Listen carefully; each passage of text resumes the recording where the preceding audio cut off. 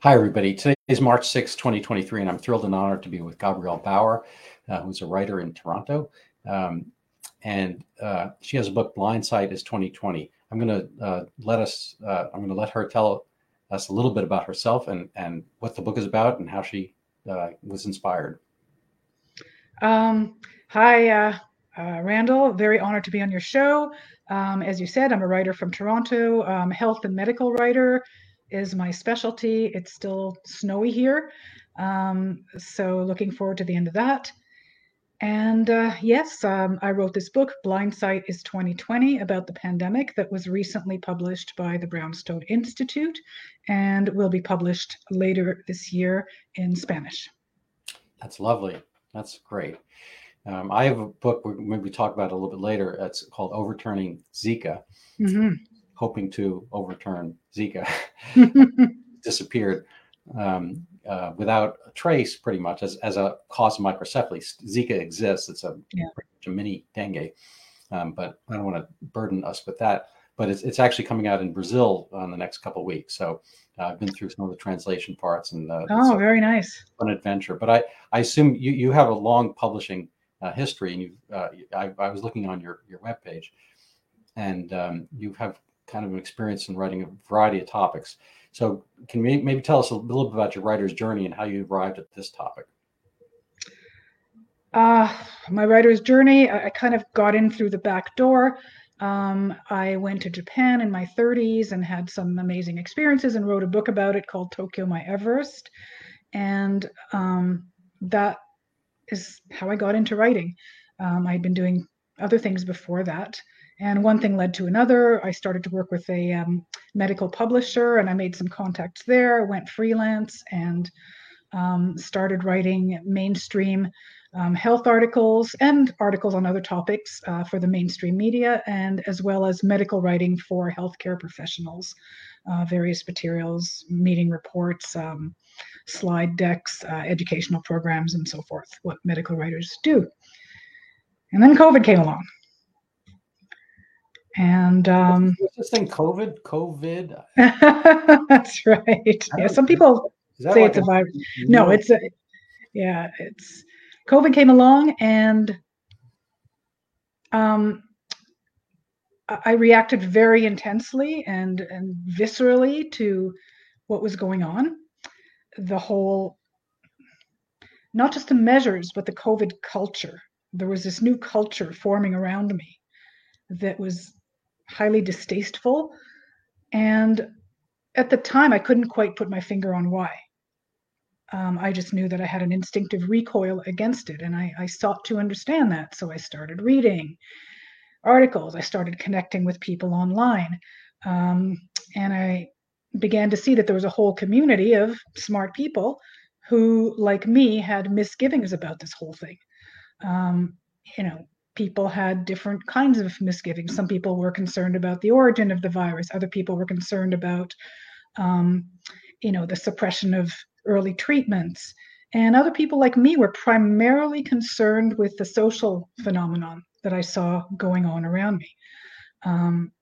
Just the level of fear that was both being manufactured by the media and perpetuated by the people, the level of coercion, of shaming. I mean, if I told you some of the insults that were hurled at me online just for the daring to question some of these things, it was just way over the top. And so I just felt compelled to gather all these these links and articles and quotes and everything that I was collecting, and I didn't know where it would lead for the longest time. I started writing articles about the pandemic, especially, as I said, my primary interest, the psychology, the sociology, the ethics, the philosophy of it. And so I wrote, I think to date, about 28 of these essays for various outlets, some of them mainstream, some of them more alternative. And one of them was the Brownstone Institute. And I started to get to know Jeffrey Tucker, the founder. And at some point, it just felt organically to me like I wanted to put all these ideas together in a book format. And I prepared a proposal for Jeffrey, which he accepted, and that's how the book came to be. Yeah, and I was fortunate enough to meet Jeffrey last month in Hartford for the first time. And I published a piece on Zika, and he was gracious enough to accept it. I had written it, that is, and he's an amazing man, and man of principle. Yeah. And I think, a genuine intellectual. I mean, intellectual is a funny thing. I always admired them. When I went to college, I'm like, oh, I want to be one of those. And, I had kind of pre-decided to be a doctor, so I was a pre-med, and I guess that was premeditated. I never thought of that joke before, but I think he's been disappointed with. I believe he's a libertarian. He's an economist, and he's been disappointed with his bunch, of libertarians who profess for liberty. So I'm wondering what's kind of your I guess philosophy going in, and how you kind of had some epithets or names thrown at you. Were those people or kind of online people? And how did that play out? So I guess the basic question is, what is the intellectual stream from which you came, and which is the one in which you find yourself? Right. So I guess I probably came from a somewhat left-leaning stream. Although I always had, some questions about some of the tenets of leftism, especially far leftism. But I would say that I positioned myself somewhat left of center.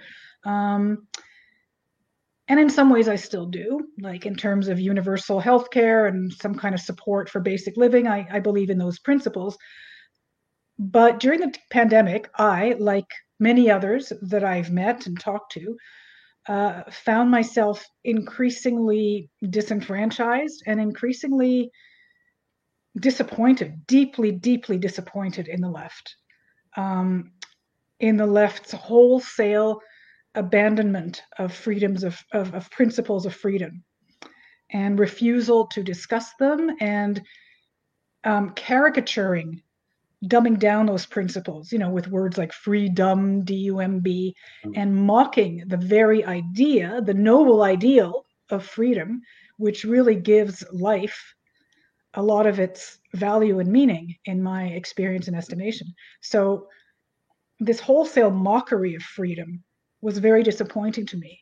And also this reduction of freedom to, oh, you just want to go and have, a sandwich at Arby's, or you just want to go get your hair done. And again, this reduction of this, vast principle of freedom to something comical and worthy of derision.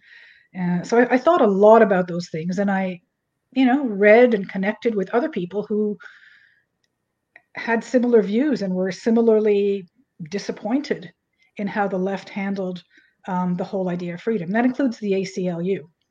I don't know if you followed the ACLU's position on it over the months and years. Yeah, I paid money to the ACLU back in the day, probably my young self, and then there's like I don't know if it was a chrysalis or whatever, but I kind of climbed out of that self some time ago, and I think that it's always.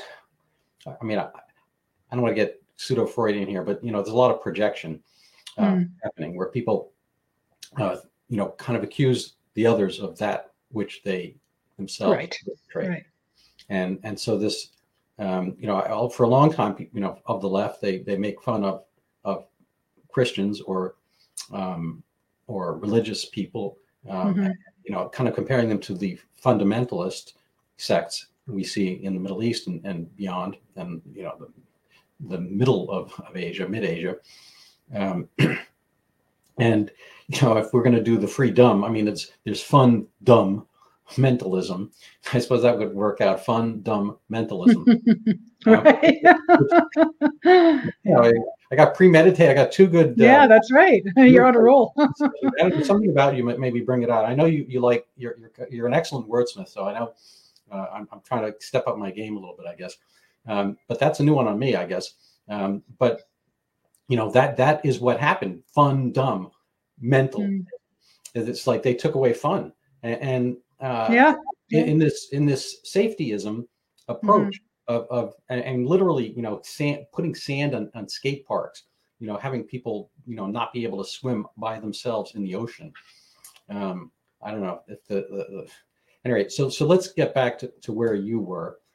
So I joined the ranks of the politically homeless, which apparently is a rather large slice of the population now. Well, that's almost an oxymoron, because if we form a community, and yeah, well, I know we haven't really formed it yet, and yes, what would we call the political party? But yeah, because I can't say that I fully align with so-called right-wing principles. I probably align with some of them. I'm fairly conservative fiscally. I don't believe in wholesale, spend. But again, so I in some ways I have a foot in both camps, but in other ways I have a foot in neither camp, and I think that's the more accurate characterization. I feel that neither philosophy really represents me.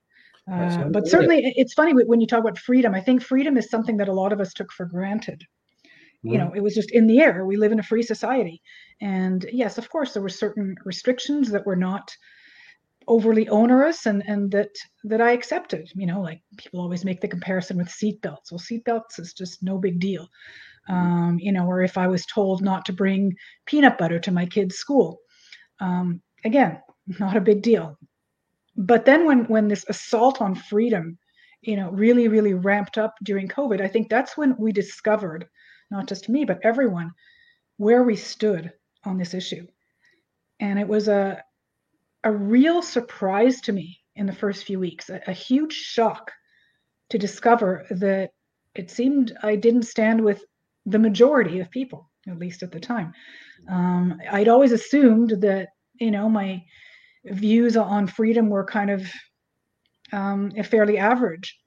And then to find out that other people were so willing and eager, it almost seemed, to throw away all the freedoms in the service of this, potentially greater safety without discussion, without question. And not only without discussion, question, but heaping scorn on anyone who had a different view. That came as a big shock to me. It took me a long time to kind of metabolize that. And wow, I'm not, other people are not as much like me as I thought.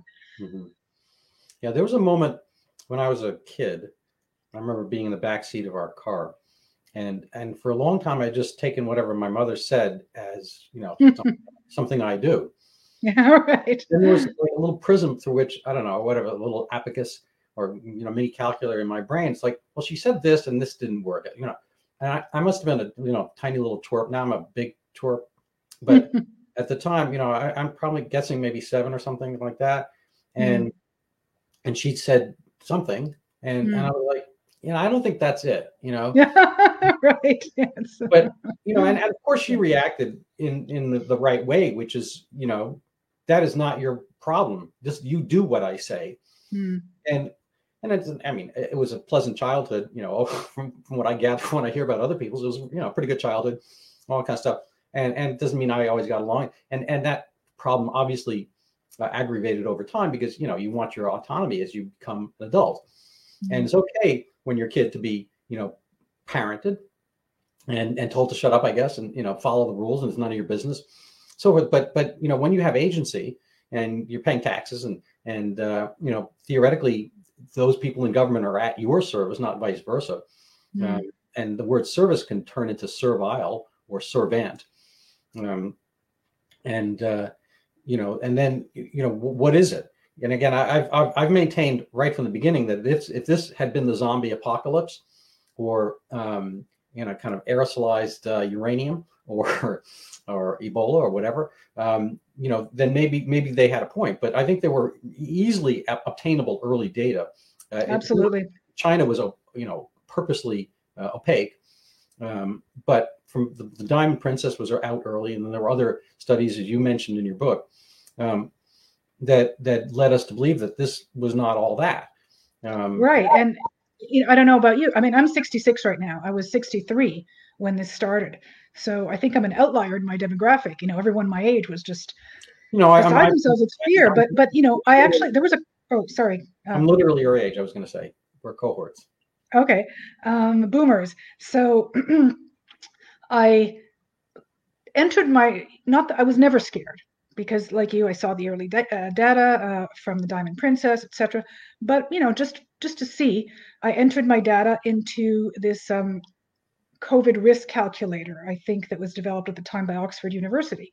And I'm fortunate enough to have no health issues or comorbidities or anything. So even though, despite my age, my risk of dying of COVID, if I got it, came back at 1 in 6,500. Mm-hmm. So I thought, those are pretty good odds. It's not worth losing sleep over. Now, obviously, there's other people around me. I wasn't just concerned about myself, but here I'm talking about my concern for my personal risk. Mm-hmm. It just wasn't the apocalypse that people were claiming it was. No. And that, I think they lost kind of this gradation aspect. There's a joke about two data scientists. They walk down the street. One says to the other, says, "Hey, how you doing? How are you?" And the other guy says, "Compared to what?" Exactly. And so, there has to be some stratification.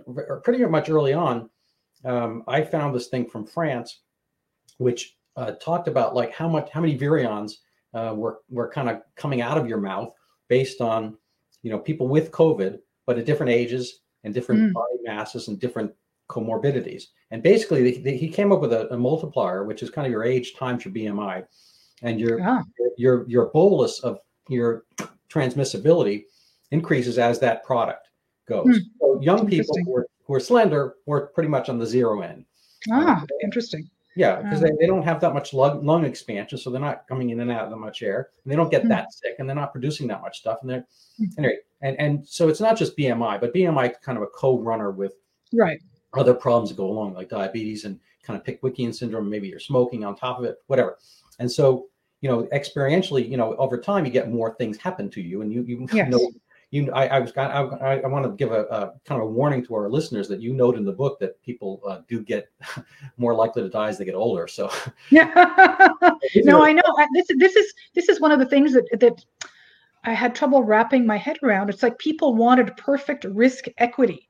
Well, we're discriminating against the older people because they're at greater risk. Well, of course they're at greater risk. I mean, this is life. Life begins and life ends. I think it's a gracious thing for the elderly. I mean, they say that everything falls into two categories: the things that fall into categories and things that don't fall. Right. That's right. But I think there's two categories of the elderly: those that understand, look in the mirror and say, well, I get it. I don't want to die from this, but I don't want my kids never to mate, marry, meet, greet. Exactly. And so forth. And I want.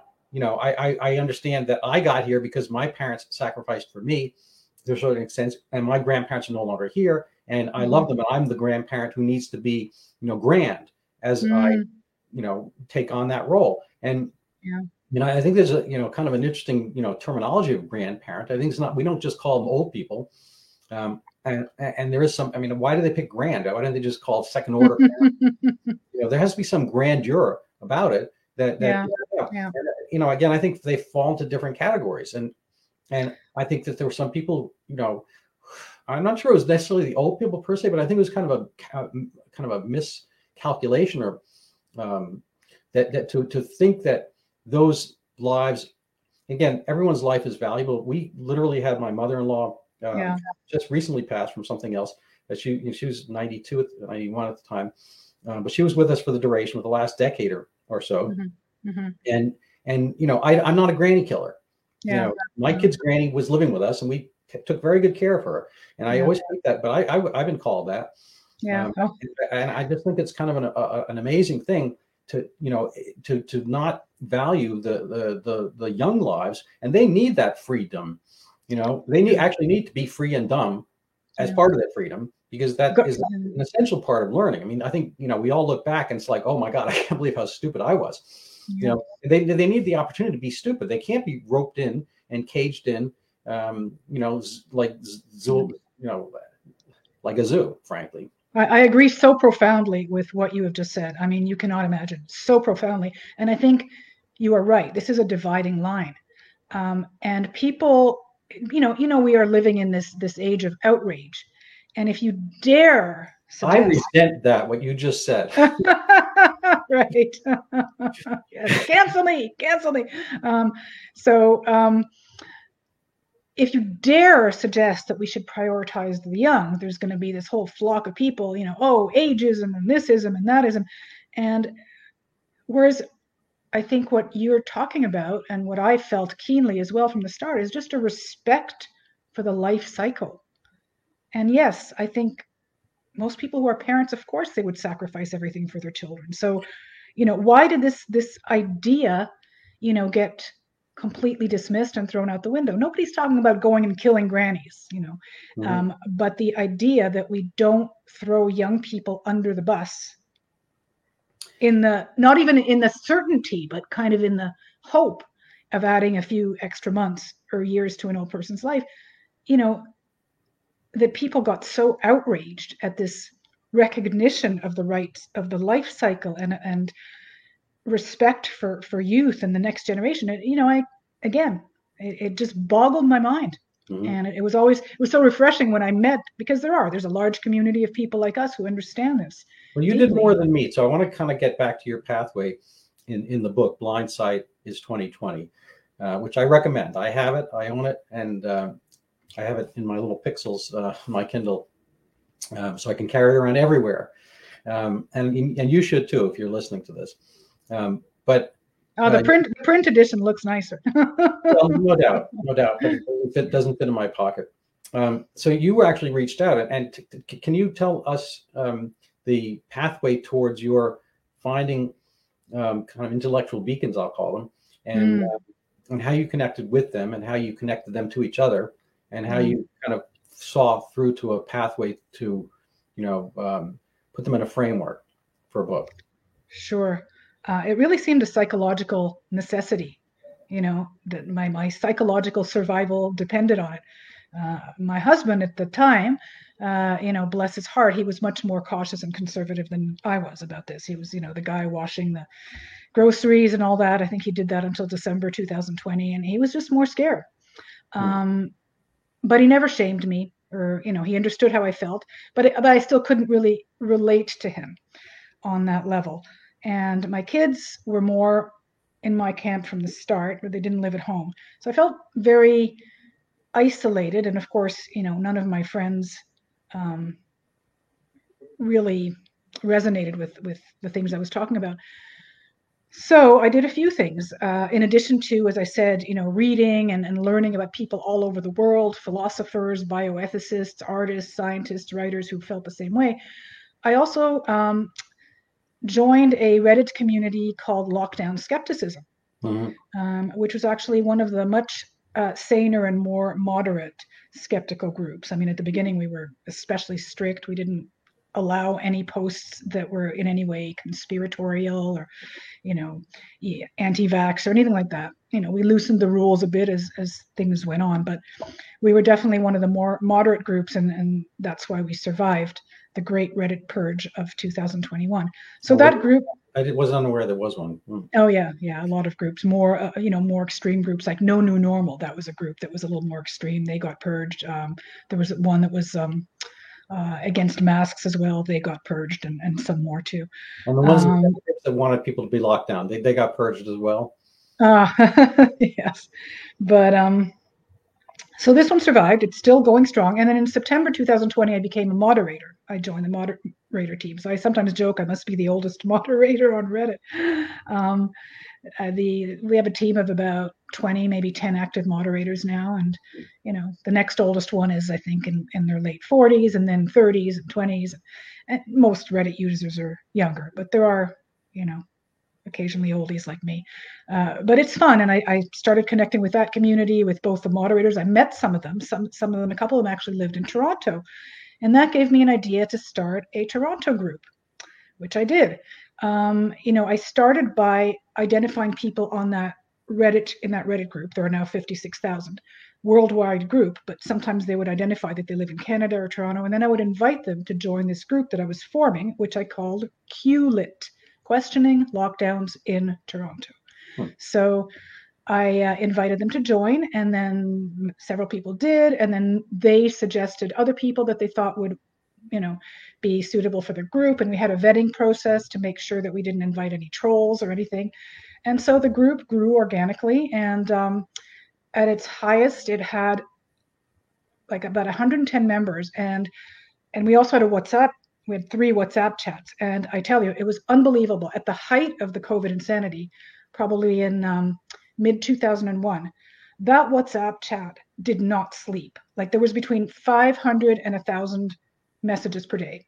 3 o'clock in the morning, you'd go on, people were leaving messages. I mean, it was just continuous. It was unbelievable. So it obviously was meeting a need in other people too, people who felt like me, like us.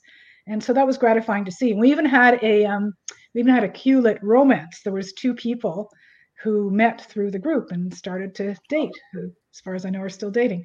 So, I felt sort of like a yenta, putting these 2 people together. Yeah. And so that was another thing. And we met, in addition to this WhatsApp chat, we would meet in person. We went to some protests. We would get together for, go out on patios to have beer or whatever. So it was very, very uplifting and sustaining. Again, it was what would help me maintain some semblance of sanity throughout this whole thing.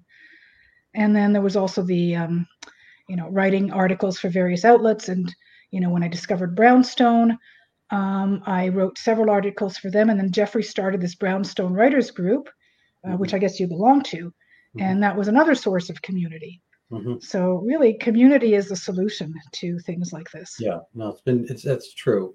This is Groucho Marx line. I would never belong to any club that would take the likes of me as a member. Right. But I do like playing squash, so I joined one, and I joke that the guy who took me in, because I'm kind of politically on the right, and we live in a place where all the fruits of capitalism let people have the ability to, have the funds to keep clay courts and all that kind of stuff. But there's very little almost appreciation for the methods and modalities by which people have achieved their success, to the point that, anyway, almost everyone's on the left. And we house a bunch of, people with credentials after, MDs, MD, PhD, a lot of PhDs and so forth. And so that they formed a COVID group and concluded that you couldn't play tennis outdoors. When they restarted it, you had to have your own set of tennis balls, so that the little fuzzy parts, when you touch, oh my God, somebody else would touch, and you couldn't pick up the other guy's ball, even if he served it to your side. My God. And they got rid of the benches. Oh my God. Because, I don't know, benches outdoors, and indoors you had to wear a mask when you're playing squash with like 24-foot ceilings. Right. And adults, mind you, consenting adults, and pretty much as I'm not saying and people are allowed to smoke and so forth, but if you have a bunch of squash tennis players, I would say pretty much 0% of our members smoke, because if they did, they wouldn't be playing squash and tennis because they're middle-aged and so forth. Anyway, and they're almost all slender, because see above. And I'll just leave this one story, but at one point I happened to be there to collect something. I refused to do that. I told them I'm not going to trade eliminating risk for a respiratory problem by obtaining cardiac arrest.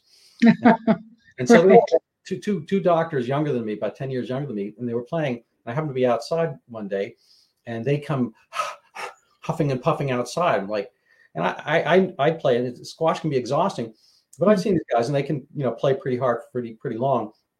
Anyway, so to cut to the chase, they're like exhausted and panting, ripping their masks off, and like, wow, that must have been an awesome match you guys had. Like, match, we just played one game. And I'm like, oh, huh. Yeah, well, and I posed them the question, like, what about cardiac stuff? It's like, yeah, we can only going to play 2 games anyway.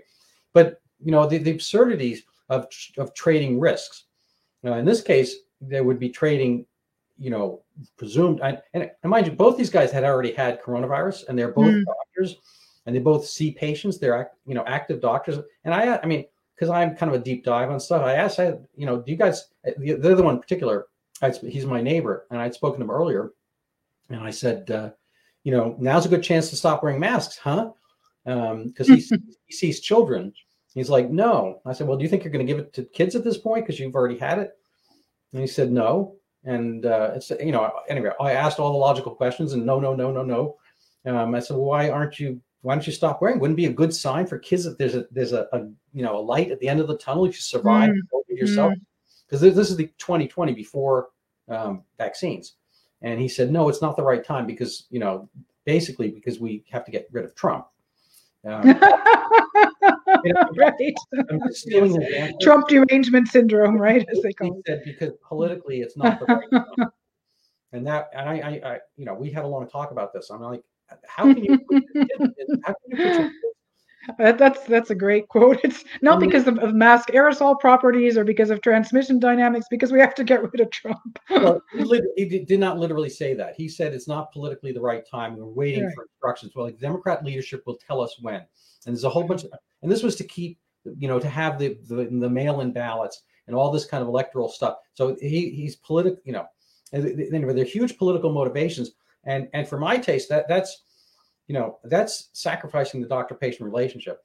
I think that has to be an individual thing, not a collective. Again, see above, if there's a zombie apocalypse, I think we all have to kind of bond together. Nuclear, bomb, I get it. There are situations for which my threshold will be met.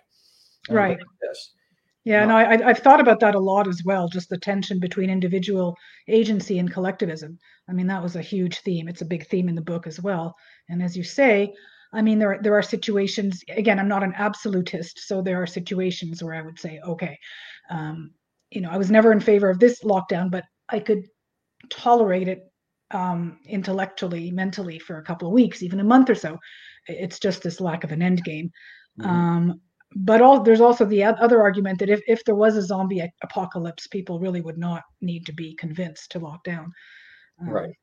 Yeah. Moreover, yeah, that's a good point. And more, that's a whole concept of lockdown really only ever having been, played out in prisons. Yeah. I mean, they had, people talk about the closures in the Spanish flu era and so forth, but they were much more targeted and limited. And, it wasn't this, global one size fits all. So let's get back to this intellectual journey in a sense. So you contacted, I might mispronounce his name, Mark Changizi, and you spoke with, I assume, Matthew Crawford and whom else, and what were the kind of ideas you gleaned, and what's the reverse pathway? I mean, your title is BLINDSIGHT as 2020. So let's say we could have 2020 hindsight and we hadn't been blinded. What were the dicta that you got, and what were the kind of the kernels of truth or not that you received, and how would you have re-navigate this, and where would you put the hierarchy of who said what and who was more nearly correct? Well, that's a big question with a long answer, but I think what comes to mind, and this was iterated by many of the people that I talked to. By the way, I wasn't able to interview everyone that I feature in the book. Maybe half of them, maybe about 20 people I had personal interviews with. The others, I gleaned what they were talking about through podcasts, video interviews, newspaper articles, magazine articles, and such. But I did interview Mark Changizi. He was great. And one of the recurring themes is that in this pandemic, it was decided that we should listen to the scientists, listen to the experts. But by experts, people just meant scientists, epidemiologists, and public health experts in particular.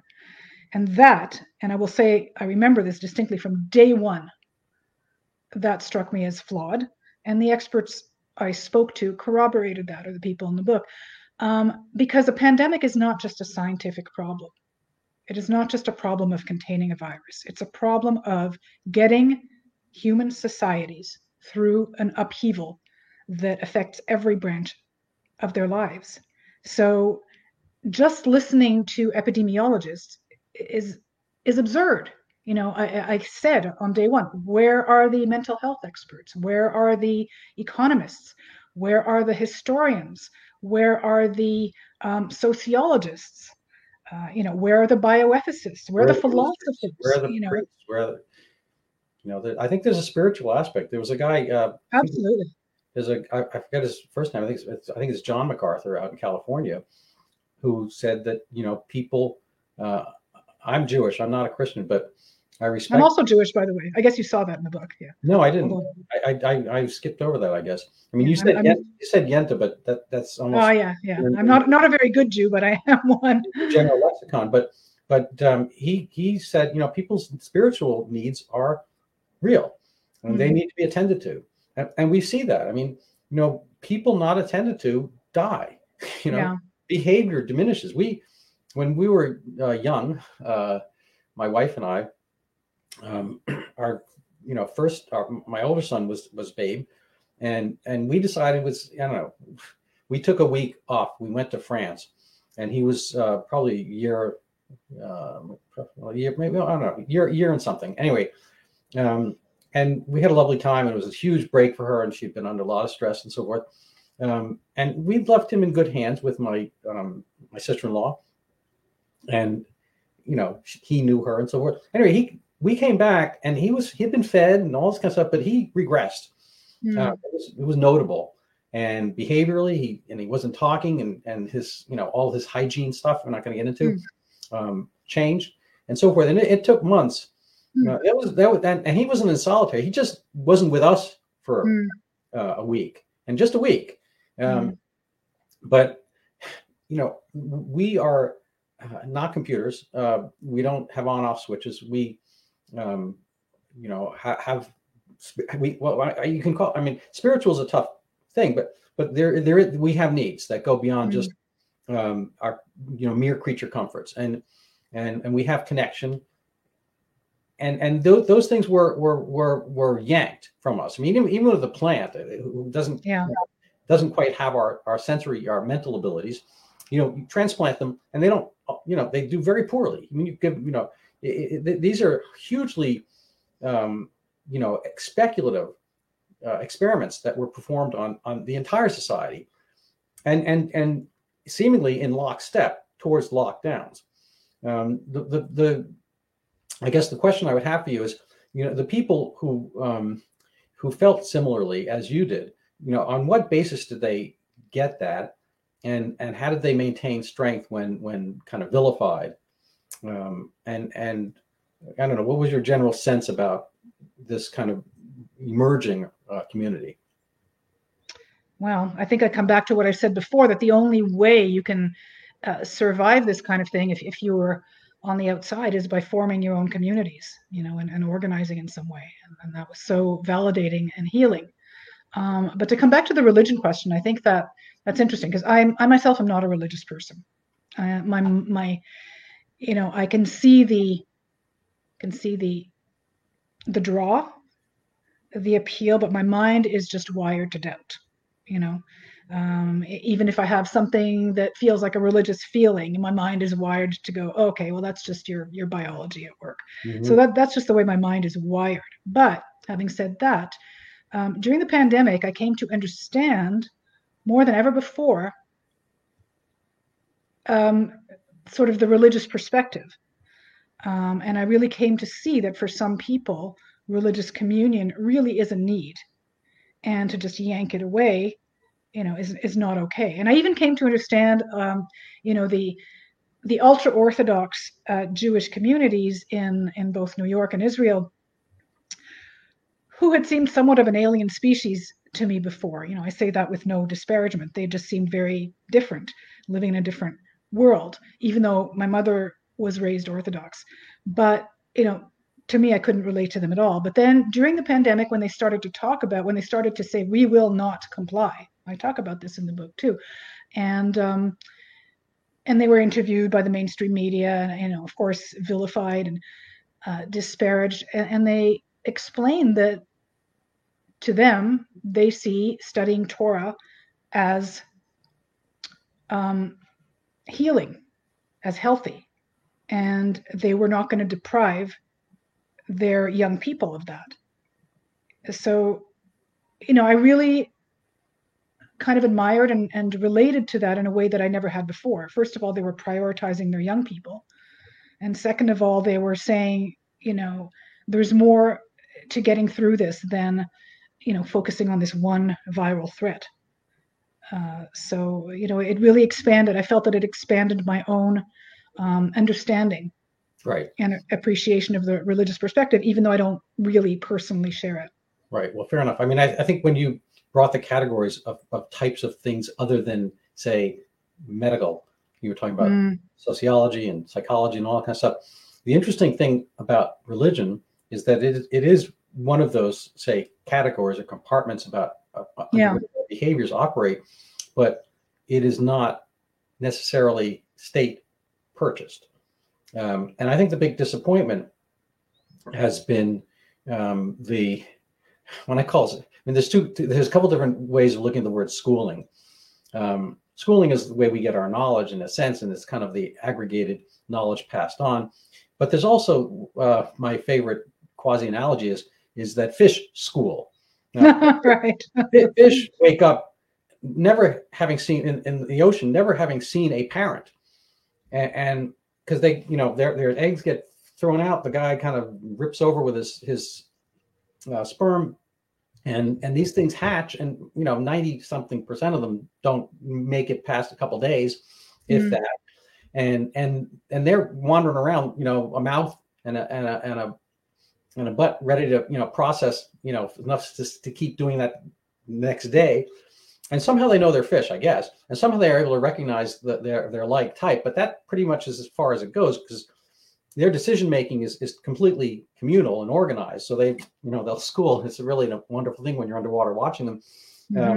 But it's also a kind of a terrifying thing if you think how it applies to schooling now, and both in the application of public schools and the way that it was withheld, and teachers kind of withdrew for their own personal safety and their own interest. Again, see above, grandparent analogy.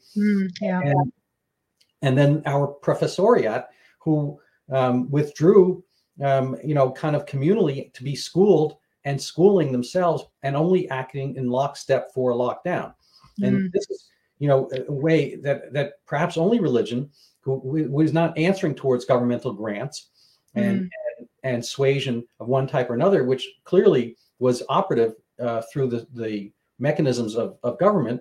The NIH controls, pretty much every institution, private or public, they're granting, and whether it's 100% or not, it is a kind of a, I don't want to get too far into this, but it's this decision-making aspect. So the schools don't want to disobey the hand that feeds them, and religion doesn't have that so far. I mean, I think there are states, I think in Germany, they pay the churches or whatever, so certain places, I think in England they do as well. But ideally you need an independent school, and there have always been religious sects that are sectioned off and so forth, and finding their own way and own pathway. And obviously, spiritual journey, but has coincided with health. I don't want to do this diatribe too long, but our kids in school hear about the food pyramid. They hear about this thing, don't smoke, no, then they get condoms or whatever. There's actually people live longer when they have community, when they're married, and when they have, religious devotion. And you don't have to have all those things, but those things coincide. I'm not saying they're causative, right? But they coincide with longer, with greater health, and probably because people abstain more from all the other things that are dangerous. But it's never promoted in schools. Like, think about marriage and religion, think about having kids, think about joining groups, think about religion, all that kind of stuff. It's kind of, for all this public health stuff, some of the greater determinants of how we live and how happy we live, Yeah. whether Yeah. you get the number of days that you might, is discarded. Anyway, so I apologize for that diatribe, but No, but I think it's very germane to all this, because again, there was this intense and exclusive focus on the biomedical aspect of life. right. And I think that I've thought about this so much. I think that it just rubbed some of us the wrong way for reasons that are real and true and difficult to articulate. But then there's this whole other group of people that, I don't know if it's because they were so afraid or because they just have a different worldview, but they thought that all these other things can come later. Now we just have to, Right. keep as many bodies metabolically alive as possible. Yeah, And I think there's a real profound division there. And again, I tried to kind of allude to some of these things in the book, but these are difficult things to really articulate, because they represent ultimately, two different ways of looking at life. And that's one of the things that I've concluded, and you alluded to that as well in the grandparent example, two different ways of looking at being a grandparent. And I think that can be extended just to different worldviews, really. And I think that that's where a lot of the divide, at least in the people, lay. Yeah. So I'm going to talk about all things Canadian for a little bit, because what Winston Churchill used to say about the UK and the United States, that they're two countries divided by a common language. So, everyone knows Canada is just America's hat. Don't tell that to a Canadian. You can tell that to me. I was trying to provoke. How did things play out in Canada? How are they playing out? What type of rights were preserved? We have the federal system here, where states. Florida got to do things differently from New York, and Utah got to do things differently from Colorado. Whatever. Yeah.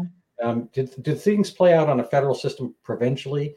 And what type of freedoms were retained? And again, maybe speak to my point I said offline, which is about the fault line of parliamentary democracy, that you might have the tyranny of the majority, with the emphasis on the word tyranny. Yeah, well, I think we do have a similar system, in the sense that the provinces have quite a bit of autonomy. Each province has its own healthcare, system and jurisdiction and everything. But there was also this narrative running in Canada right from the start that we are different from the United States, and look how badly the United States is handling things with Trump. So we're going to do things differently. And also in parallel, we are a more caring society. Again, the cliches. Americans are individualistic, each person for themselves. We are more community oriented. So all those tropes were, trotted out in the narrative, and I think that influenced or helped create the Canadian narrative. Certainly helped alienate me, and so I think Canada was one of the places that really went to town, went crazier than most with COVID. I mean, we had curfews in some provinces, and we had where you are in Toronto. No, but in Montreal, my son lives in Montreal now, and he had curfews, but we had extended lockdowns. They just kept coming back. Stay-at-home orders beyond the first couple of months. We had a respite in summer, and then it came back, and then it came back again. So it really, really went on and on, way beyond what happened in the States. And then, of course, the big surprise is that the truckers' convoy happened in Canada, of all places. And in some ways, this is surprising, because Canadians have this reputation for being so well-behaved and polite. And I mean, even our national slogan is, peace, order, and good government. How boring can you get? But so in a way it was a surprise, but perhaps in another way it wasn't, because since the measures had been so extreme, then you can expect the pendulum to swing more to the other side in a certain group of people who just were not having it, and that was a very interesting chapter I felt in the Canadian history, pandemic history, which I address. I have one chapter that's devoted to the truckers convoy, and I supported them from the start, which really made me a pariah in my circle. I remember getting together for a family event with some cousins and sort of letting it be known that I was against a lot of the COVID measures, and then one of my relatives piped up and said, "But surely you didn't support the convoy." But I told him I did. You said, don't call me Shirley. Yeah, that's right. Yeah, exactly. Yeah, right. But the puns are just coming and coming, right? Well, that's from that movie Airplane. Yeah, yeah. But and not only did I support it, but my son attended the convoy with some friends of his, and that really gave me a window. And with his permission, I reported on his firsthand experience in the book, because he's certainly no racist or any of the ists that get hurled on us, but he attended and he was really able to tell me what he saw with his own eyes. Yeah. And all these accusations of this being a white supremacist and Nazi event and on and on and on. And of course there's going to be the odd bad element in a protest like that. This happens in all protests, but again, the left-wing media just ran with all that, oh, I saw a Confederate flag and all this stuff. But that's not what it was about. And in fact, some of us, I've heard some other writers say this, it wasn't even just about the vaccine mandates. I really think it was a bigger moment than that. It was a more general protest against just what was happening in society. So as a result of this, I mean, my understanding is that a lot of the truckers, had their bank accounts frozen, this and that. Mm-hmm. Not only the truckers, but those that donated money to them, which was unbelievably unfair, because when they donated money, this was still a legal cause. And then retroactively, the prime minister decided that it was an illegal group. And so they froze the bank accounts of people who donated in good faith, which is completely absurd. Yeah, no, this is an arm of the state. And just to kind of push back a little bit on the concept of national health. I see that also potentially as an oxymoron, because the levers are centralized. I mean, again, I think some of the fault lines or some of the faults have been because, what is Lord Acton said, power corrupts and absolute power corrupts absolutely. But between one and the other is the conduit of money and coercion. And if the state can tell your university, we're going to cut back all the biology grants for everything because you have this one person who's saying this, which is certainly a capability. And, maybe we're not going to treat your heart attack with the same speed if you're not vaccinated, if you're of that type.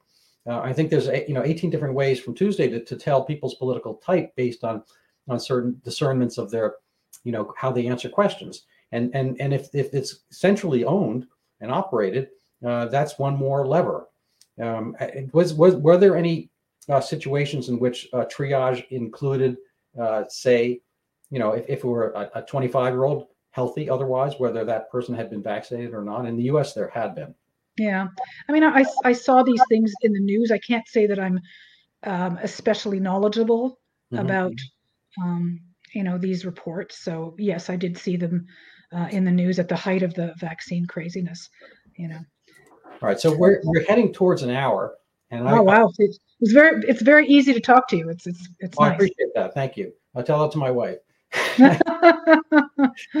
She's been hanging around for the duration. We actually met 40 years ago. And of course, we're only 6 years old at the time. No, right. And fell in love instantly, and it's been a wonderful ride. And so somehow she puts up with me. But easy to talk to. I don't know. I've got some new one on her. I'll have to have her listen to this. Anyway, but I'd like to give people a chance to look a little bit at your book. And so I'm going to maybe share a screen with it with our viewers.